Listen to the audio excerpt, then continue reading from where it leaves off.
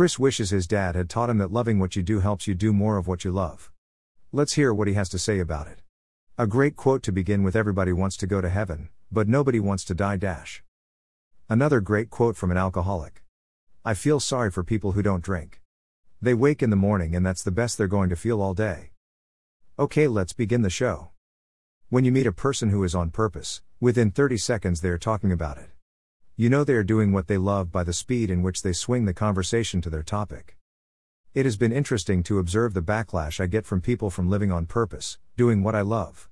My own children feel abandoned, my brother thinks I don't care. My neighbors think I don't have time for them. And am not involved in social clubs. As a comparison, I meet what is called a balanced person doing everything society would credit them with being: a good healthy person, making people happy, socializing, dancing with family strangers and keeping the peace. When you think about it, they are doing a miracle. Even if you meet a person at work who is obsessed with the kids, you meet a person who is juggling life. Add to that person the need to please and remain in collaboration with the other half of the parent equation, plus have a relationship with them or someone else, then add some health activity which requires frequent physiotherapy visits, add COVID or the flu, and as you want them run, you can only be in awe. Nothing gets done in half. They want to be perfect in everything. It's amazing. The best this miracle person can hope for is satisfaction, and at the worst, exhaustion. Driving through traffic to get to work or handling domestic politics to enable working from home, either way, there is external pressure mounting to perform. The kids want more, the partner wants more, the office wants more and more and more, and of course, we're all aging, and so, the ease at which sport, and competitive sport in particular, comes, is in reduction. It demands more time. About 20 years ago, I made a choice, and that is to live and work with love. If I go for a walk, I love it. If I go to the gym, I love it. If I coach someone, or do something for my financial planning, I love it. I love my home, and if I have to buy or sell, I love it. I either love what I do, or I don't do it. I don't divide my home or partnership into his and hers. I divide it into doing what I love and someone else doing what I don't. That someone else can be a hired help, a neighbor, or my partner. Like cooking. When I am single, I don't cook. I don't waste my time. I eat every meal out. I find a cafe I love and eat there. The cafe knows me, knows what I eat, and that's easy. I eat the same breakfast at the same cafe. And if my partner who loves to cook is not around for breakfast, out and about, I still go to the cafe. I don't cook. Yees, you can see that some things I do are not based on cost economics or necessarily getting the most nutrition. I use supplements for that. I base my choices on doing what I love. I love bike riding too. But I don't love doing bike riding where I can easily be dead. So, I mostly use the Bike Turbo during the week with a bike riding app that takes me all over the world.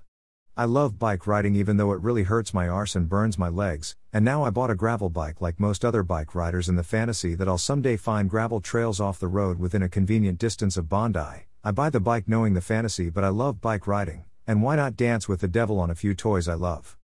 I love dogs, but I will never own a dog. I travel. I'm a fire constitution.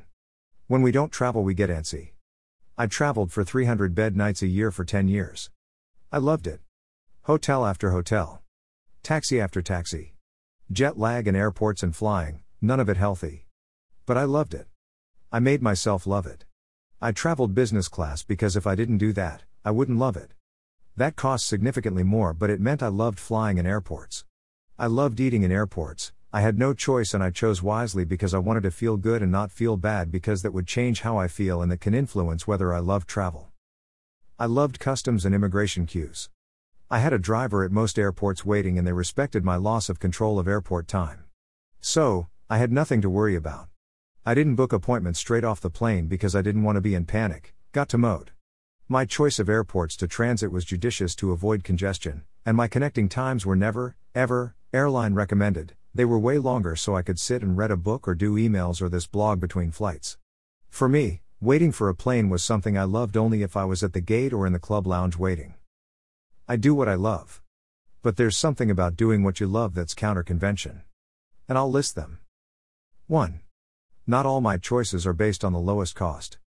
I base my choices on doing more of what I love and less of what I don't. 2. I don't waste time because I don't love wasting time.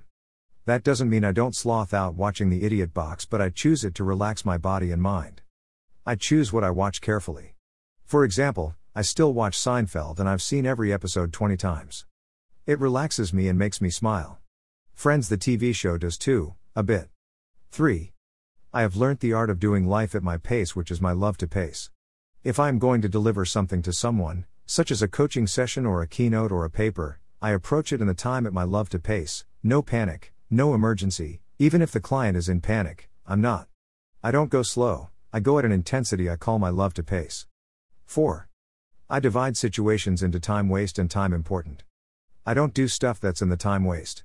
For me, because I'm a fire constitution, sitting around the fire with family is time waste. I'm clear, I love them, I'm here for them, and they for me, but communication with people has to be loving, and most family communication isn't. It's mostly about validation. I leave that, like cooking, for others. 5.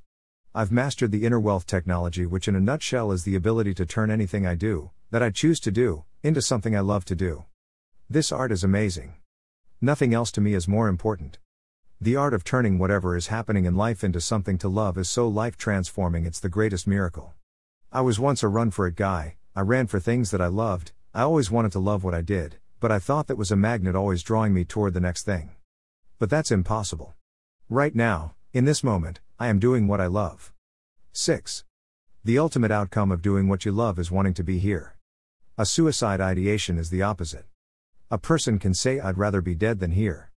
That's the opposite to doing what you love. Doing what you love is wanting to be here now. Picking up dog shit with a thin plastic bag and feeling the hot, mushy shit between your hand you eat with between a micron thin piece of garbage bag you have to trust isn't porous. I love it. If I am doing it, I love it. I love picking up dog shit in a thin plastic bag and smelling that poop for another 10 minutes and worried it's all leaked out. The key here is sometimes we do get stuck in airports, sometimes we do have to share a house with someone with a hormonal full moon rage going on. We can't run around avoiding these challenges. Sometimes we do have anxiety about something. That is the fodder inner wealth helps you convert into love rather than run away from. My dad stayed with my stepmom.